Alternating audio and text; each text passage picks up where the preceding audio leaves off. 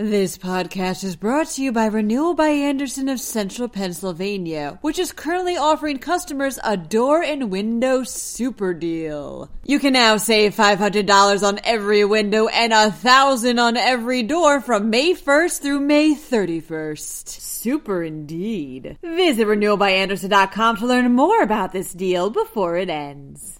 A judge has ruled that Pittsburgh officials are free to remove a Christopher Columbus statue from Schenley Park. Meanwhile, enrollment at state universities continues to see a decline.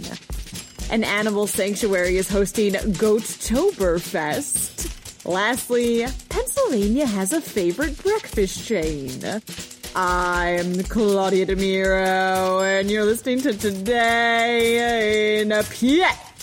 It was October 2020 when the Italian Sons and Daughters of America and its attorneys filed a lawsuit following a vote by the Pittsburgh Art Commission to remove a Christopher Columbus statue from the city's Schenley Park, reports the Pittsburgh Post-Gazette. Now, as of this week, an Allegheny County judge has declared Pittsburgh officials are free to remove the statue, which has been standing in the park wrapped in plastic over the past couple of years. Common Pleas Judge John McVeigh Jr. had stressed to the two parties to work together to find a solution to the issue, such as relocating the statue to a different place.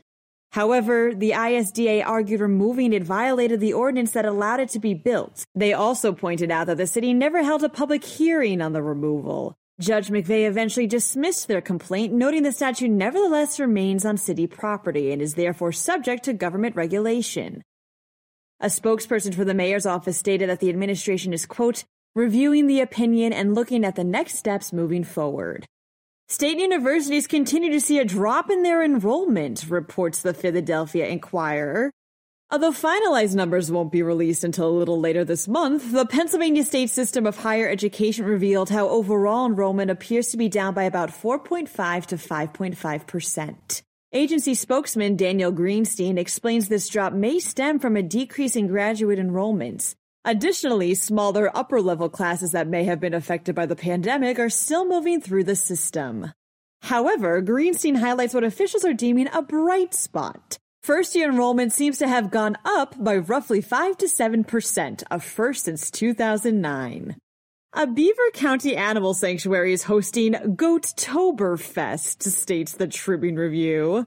Kindred Spirits Rescue Ranch is throwing this event as a means for all profits to benefit the sanctuary, which rescues and looks after abused and abandoned animals like goats, cows, sheep, donkeys, and horses. Goatoberfest gives people the chance to hang out with these animals with some beer, cider, live music, and food thrown in there as well. The event will take place at Zazik Park and Economy on Saturday, rain date Sunday. For more information, click on the link in the related podcast article. Pennsylvania has a favorite breakfast chain, dishes Penn Live. Lifestyle brand Lovely recognizes that breakfast is the most important meal of the day, or so they say. So they decided to look over online search interests related to popular breakfast chains in the U.S. to see if each state had their own favorite. Turns out they do, and Pennsylvania's is IHOP. IHOP also happens to be the most beloved breakfast chain on a national level. This, according to Lovely, is probably because they commit quote-unquote buttermilk bribery every year when they serve up free pancakes on National Pancake Day. That wraps up today's episode. For more news, check out PennLive.com. And please don't forget to rate this podcast on either Apple or Amazon, and to maybe even leave it a review, if you can. Thanks ahead of time, and as always, thanks for listening. I'm Claudia DeMiro, and I'll be back again tomorrow for another round of Today in PA.